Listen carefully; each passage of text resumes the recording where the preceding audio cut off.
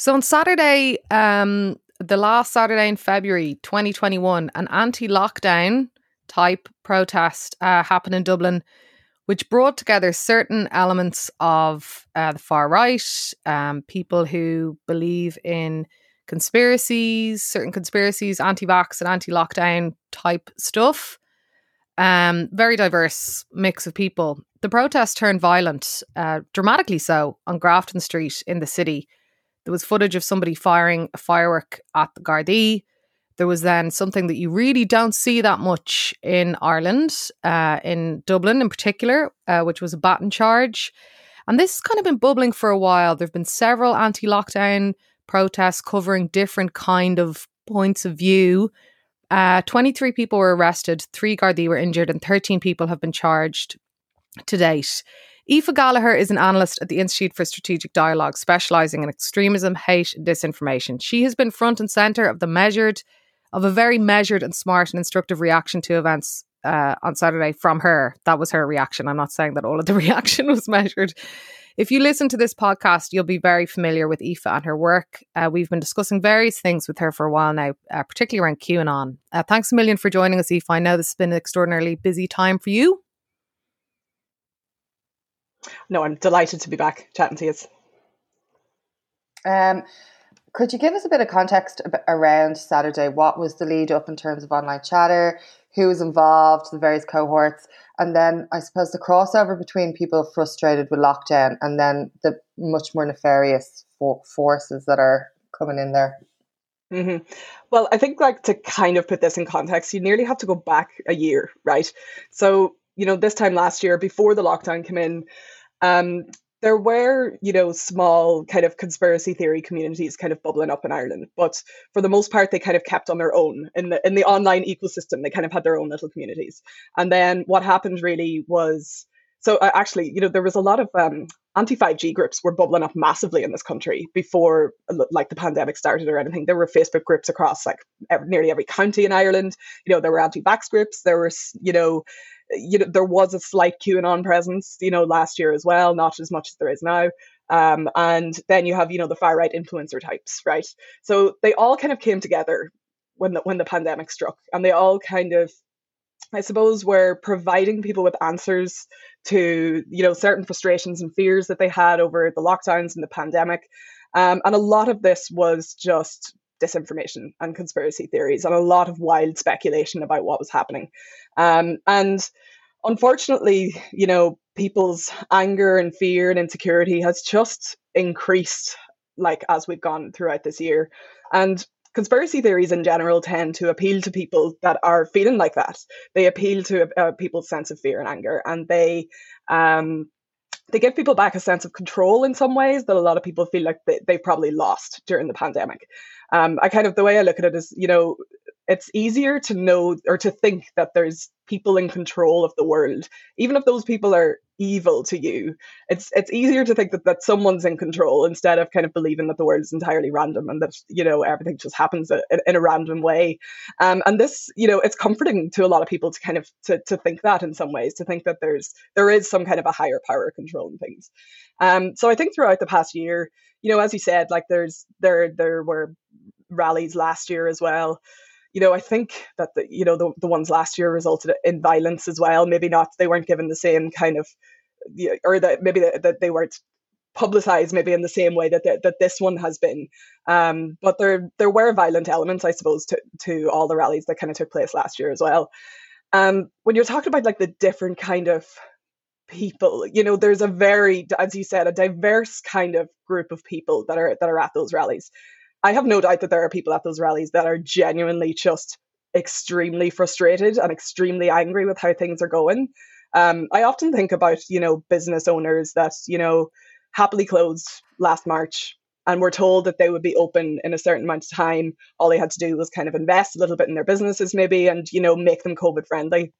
For the likes of pubs that did that and they never got to open again, I actually don't know. I mean, it's very hard to put yourself in someone's shoes like that, really, if their livelihoods have pretty much been stripped away from them in the space of a year. And so, I get that there's a lot of genuine frustration out there, but the the worrying part about this is the fact that when you join these communities online, that anger, those genuine angers and frustrations are just being fed by conspiracy theories and by wild speculation. And most of this kind of revolves around the one kind of narrative that the government is doing this on purpose and that they are purposely trying to kind of strip away our rights and, destroy our freedoms. And these movements are extremely powerful. It might, it could be, you could be pulled into these by, a very well-made documentary that's kind of, that is essentially propaganda, and it's kind of made to feed those fears and kind of to, make you question what, the elites of the world are doing and if this is all some kind of a plan. As I say, they're extremely, extremely powerful. So, I do think that the vast majority of people at the rally definitely didn't want violence. They were going there for a peaceful protest. And you know that because they took their kids. A lot of people took kids to that rally. They weren't really expecting it to go like that. And I do believe that, unfortunately, throughout the past year, the rallies have attracted far right, members of far right groups and members of extremist groups and kind of violent thugs, really, that have just been trying to kind of, worm their way into those movements as well. There's no doubt that, that the far right have had a major impact on how these groups have flourished over the past year because they've been fanning the flames of it online. They've been promoting these events widely. And at the end of the day, they are the groups that are going to benefit from people falling down these rabbit holes because they're the ones that are going to come and say, oh, vote for us in the next election. We believe that what do you believe? We believe that that COVID was a hoax.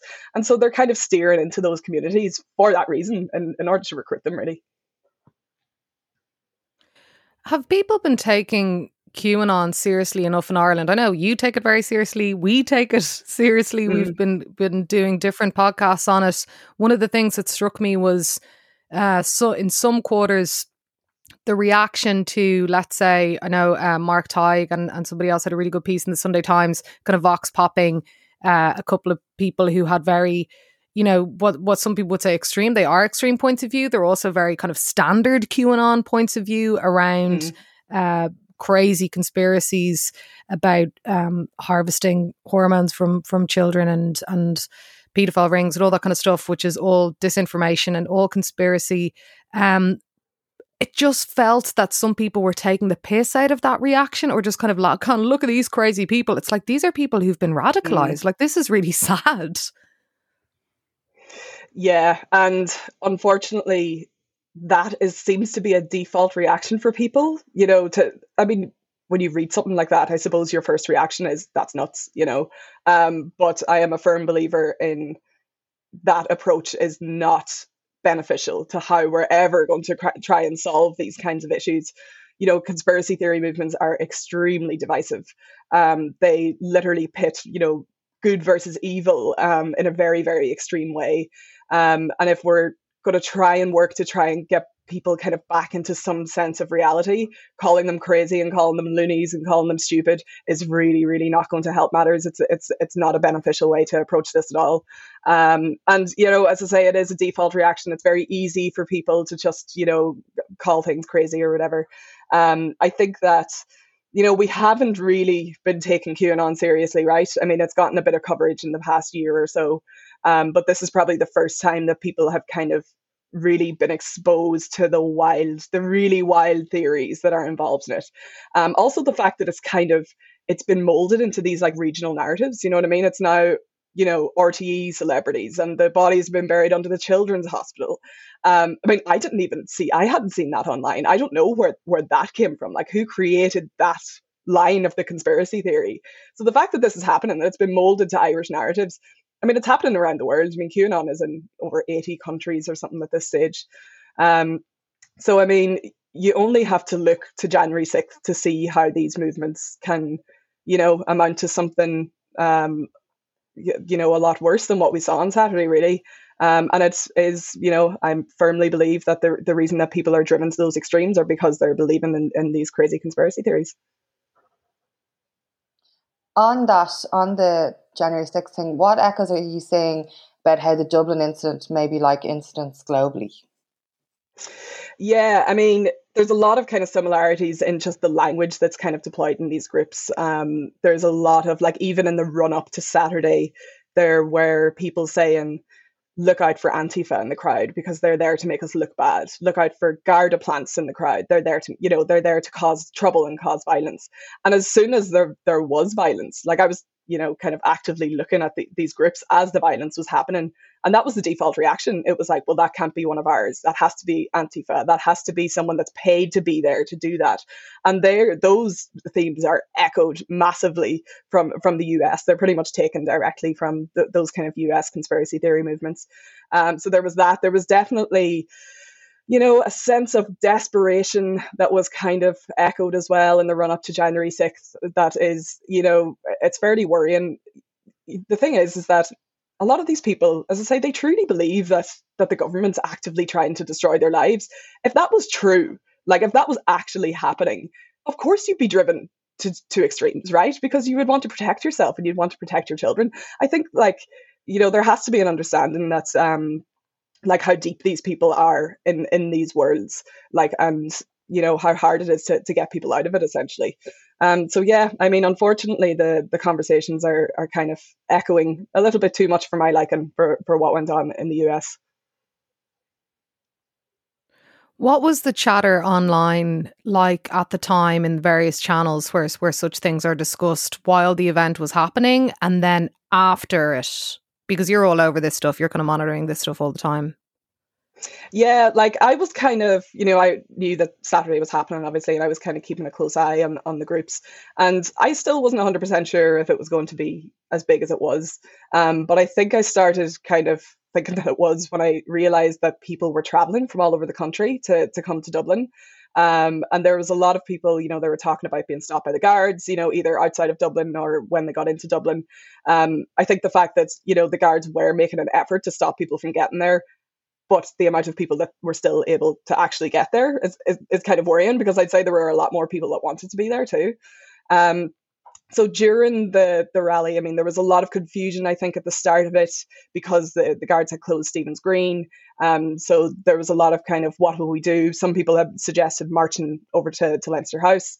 Other people had, suggested marching in other directions. And it all seemed to be a little bit scattered. There didn't really seem to be, a centralized kind of leadership or anything involved in it. And, as I said, as soon as the violence started, it was, straight away blaming it on the other side, without any evidence as such. And then afterwards, the reaction, I was actually just checking them just before I came on here, just to see what they're up to today. But they seem to have actually abandoned the idea that the guy with the firework was a Garda plant. I think they've realized that he wasn't, probably because of the reporting that's gone on in the media about who he actually is, I suppose. In general, the people in those groups are pretty disgusted at the violence that happened on Saturday. As I say, I really don't believe that a lot of them want violence. They're kind of more about mass civil disobedience rather than actual violence.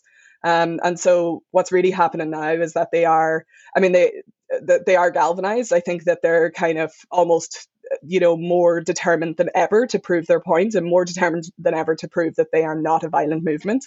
And so at this stage, they're kind of planning on, the next few rallies that are coming up, and they're planning on, like, sit down protests instead of anything that we saw on Saturday. I mean, the thing is that they can plan for peaceful protests, but it's the people that infiltrate these movements. They're the ones that you really have to worry about, I think, because they're the ones that really are there to cause violence and to kind of disturb the peace, I suppose. I've been watching, like, the wellness and spirituality community really be a big part of this, and it seems to be a huge element of the conversation around people who feel like they've awoken their truth through spirituality, and that everyone's asleep essentially, but they've tapped into this greater knowledge. How is this such a big thing in that community? Yeah, I mean, that's the thing. I think that the kind of real anti-establishment kind of, people hold anti-establishment beliefs on either end of the political spectrum, right? And I think that throughout this year, there's been a lot of things that really appeal to kind of the real, like, lefty people, I suppose. There's a lot of within like the kind of anti-vax communities and things like that, and within the wellness and kind of new age health and holistic health communities, there's a lot of hatred of big pharma, and that would definitely be something that would be reflected in the conspiracy theories, and in those kind of anti-vax narratives. So I think a lot of it is kind of involved in that. We also saw that throughout this year, QAnon was, I mean, during the summer of 2020, the QAnon movement made a real concerted effort to really dilute down their messaging, and they did this by kind of pivoting to spreading information under the banner of Save the Children, which was kind of, they pivoted away from the real political stuff and the real kind of, nasty blood drinking kind of stuff, and they went for, advocating for saving children, which is, who doesn't want to save children? It was a very, very simple message to kind of put across and to spread their messages. And we found that this was the narrative that filtered into those wellness communities, into those kind of Instagram influencer communities. A fellow researcher of mine has dubbed it pastel QAnon, because it's, it's kind of the kind of images and the memes that are going around are very pretty, and they're very digestible to kind of anyone who would have any kind of, just any kind of normal person, I suppose, that would be flicking through Instagram. They're a far cry from the memes that came off 8chan, of like Hillary Clinton ripping the head off a child or something like that that came when QAnon first came around. So yeah, there's a lot of different elements that are kind of involved as to why these kind of wellness and kind of new age health communities are kind of coming on board with these two. They kind of feel like they're all inspirational, quotey kind of vibes, and it's almost like people are a bit lost, maybe go towards them to kind of find a bit of meaning, and this is the meaning that they're being given. Yeah, exactly. And I think that's very powerful, right? I mean, I think in a time like this, you're clinging on to anything really, and if you can, I think that that kind of wellness vibe, I suppose, is it really appeals to a wide range of people. It appeals to anyone who, people's mental health has suffered so much this year as well, that, simple messaging like that kind of to pull people in is definitely, it's a big part of this as well. Yeah. It's also probably about the, end of religion in many parts of, societies, where belief structures that can be quite fundamentalist and intergenerational or inherited fall apart, and people are trying to, I think it's like there is the wellness thing, but like Andrea is saying, there's also this like, oh, I have the knowledge, like it's like The Secret, or I know this pathway is the truth. There's something very kind of existential there in terms of losing broader meanings in society, particularly if people have like suffered economic trauma and stuff like that, can often flip you into somewhere you didn't think you were going to end up intellectually, I guess. Yeah, as I say, it's kind of that sense of control that I was talking about, giving people that sense of control, that they know what's happening or they know how to navigate through it. It's very powerful, and I think anyone would want that at this stage. If someone gave me some kind of a way to make my way through the rest of this pandemic, I'd probably take it, One of the things that was quite unfortunate was the very quick comment from Garda Commissioner Drew Harris after the protest around the involvement of far left participants. He subsequently corrected that remark. I felt that it was really unfortunate because this kind of, well, the far left are also extreme, or, there's people on both sides involved in this, feeds into kind of another ancillary narrative around, what is often kind of the myth of Antifa, or whatever you want to call her, counter protesting, being embedded in the original protesting. How did you feel when you saw that comment, and obviously the subsequent retraction? It's not ideal, is it? No, not at all, I think, when we're dealing with movements like this. I'm still kind of confused as to where that comment came from. I mean, we have seen that there have been, call them far left, call them anti-fascist movements at rallies like this last year. I think, was it the rally that was outside Leinster House maybe last year that resulted in violence as well? So there were kind of left-wing forces there to kind of counter-protest what was happening last year. So maybe it was, like you would hope that the Garda Commissioner wouldn't just be assuming that there are groups there without making statements, but it could be something like that. I also think that, was it a mix up between the fact that, as we talked about, a lot of the people that were really involved in organizing this are kind of those new age kind of wellness kind of influencer types as well. I mean, I hope that it wasn't just a mix up between like trying to call people, left wing and then saying far left instead. So yeah, I mean, it was a really unfortunate thing to happen. And I think it gave a lot of the people that were trying to push the idea that the guy with the firework was Antifa, it gave them a lot of ammo as well to be able to keep pushing that narrative even further. And yeah, I mean, the evidence in these groups that I see, the real nefarious elements of these groups, there's no doubt that they're far right elements. They're definitely not far left elements. And I know this because I look at far right movements for a living. And they're like, there's just no way that the kind of the people that are stoking the hatred and the people that are, sharing links to the National Party, they're far right, they're not far left. And, yeah, I think that they're, I suppose the clarification did go some way to kind of clearing it up a little bit, but it would have been better if it didn't happen at all. So what happens next? There's rumblings of Paddy's Day is the next protest. There's rumblings of one outside RTE on Paddy's Day, and that's kind of the one that they're talking about a sit-down protest for. So it'll be interesting to see what the Garda response is like to things like that, and to see, I mean, obviously Paddy's Day is a bank holiday. There will be no one working. There's going to probably be more people out and about anyway, as there normally is. So we'll see kind of, how successful they're going to be in that.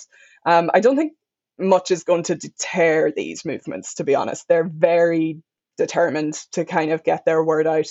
And as I say, they're fairly determined that what is happening is not going to end. They actually just think it's going to get worse and worse, and that we're never going to get out of these restrictions. So they're fighting for what they think is, their eventual freedom being taken away from them.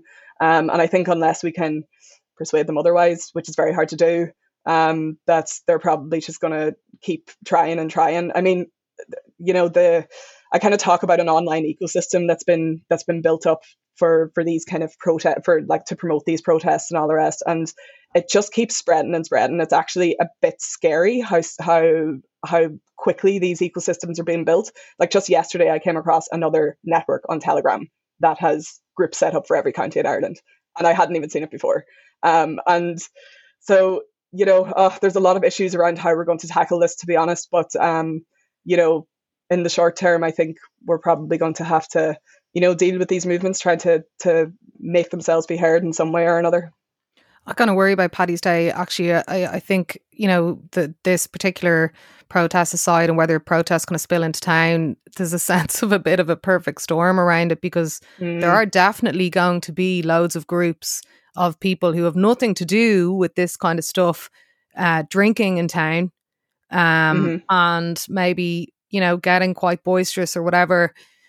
There's obviously like the patriot narrative around some of this far right stuff, which is not patriotic, of course, at all. Of course, in fact, it undermines that kind of patriotism, in my opinion. But it does. I worry. I'd be staying out of the city centre myself, and I'm wouldn't ordinarily be kind of worried about that kind of stuff. But it does feel a bit edgy. How can people, before you go, and thanks so much for joining us, Aoife, how can people negotiate with their friends and family groups if people are getting sucked into this stuff? An awful lot of people are experiencing things fracturing in their friend and peer groups, or a neighbour in a WhatsApp group, or a family member or a colleague saying something kind of mad that is the thin end of a wedge of a broader kind of collection of beliefs that could go quite awry. How can people negotiate? This is the $1 million question. How can people negotiate their friends out of that if they're getting sucked in? Yeah, and there's no one thing that you can do, unfortunately. And for the most part, for people to kind of work to, and I mean, it is essentially de-radicalizing people. That is what it is, and I think we do have to use that word, because just to make the seriousness of it really apparent, I suppose. And in order to do that, a lot of the time it needs to be, as you say, a friends and family approach. They need to be talking to people that they trust, and you need to do it in a kind way. And that, again, is what is very difficult about this, right? Because if you are talking to your friend and they're telling you that, Ray Darcy is killing children in order to look young and he's hiding the babies under the hospital and all the rest, I mean, it's very hard for you not to react and, and call them crazy or whatever. So you do have to take a very kind approach to it. There's also a lot of thinking about people that are in these movements tend to think that they have a higher level of critical thinking than other people do. But that critical thinking, unfortunately, tends to revolve around the idea of rejecting anything that is seemingly mainstream, right? And that's not critical thinking. That's just rejecting, good facts and good science and things like that. But appealing to this sense of critical thinking is thought to be something that could work. So, I mean, if someone's telling you that, the government is doing this on purpose and, it's all part of some kind of a plan, get them to really examine why that would happen. Who benefits from this? Why would Leo Varadkar want to destroy this country? Who, really, really dig into and get them to think critically about what they're saying. The other thing is getting them to question their sources. Again, this can go either way. A lot of the time it's hard to kind of counter this by sending people like news articles. That doesn't really tend to work. But if you can get them to question their sources themselves and be like, well, where did you get this information? Okay, you got it from this guy on YouTube. Who is this guy? What is his deal? What is he trying to get out there? Is he talking to you in a way that's making you angry? Is he giving you information that is pulling on your emotions in some way, that is really riling you up?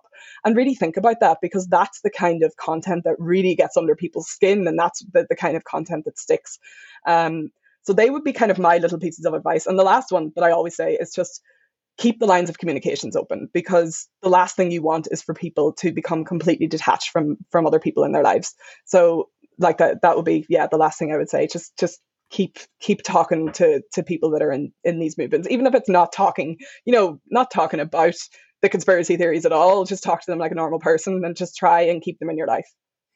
On the content stuff, just before I go, what's a good way of raising awareness of what's going on without broadcasting the messages that they're trying to get out there? So like the girls and RTE and the t-shirts and stuff, how do you say this is happening without amplifying it? It's very hard, to be honest. It is very hard to try and think about how you're meant to kind of explain this to people. And I kind of think about this an awful lot, like trying to figure out ways to try and use Twitter to show people what they're saying within these communities and to really try and break it down for people. So hopefully I might come up with something good soon that I can point people to. But in the meantime, that's a hard question, Andrea. I don't know if I've really thought about that one properly. Maybe I'll come back to you the next time with something better.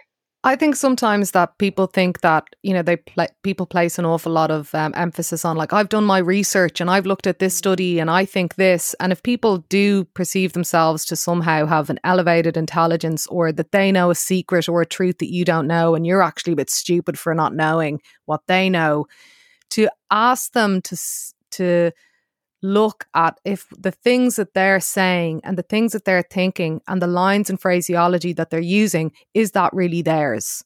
Or is it actually really widespread and copied? And if you are so smart and unique in your thinking, if you're so discovered something, then why are all these randomers in, America or wherever saying the exact same phraseology as you? Then that isn't your thought. That is a borrowed thought, and it's kind of unthinking.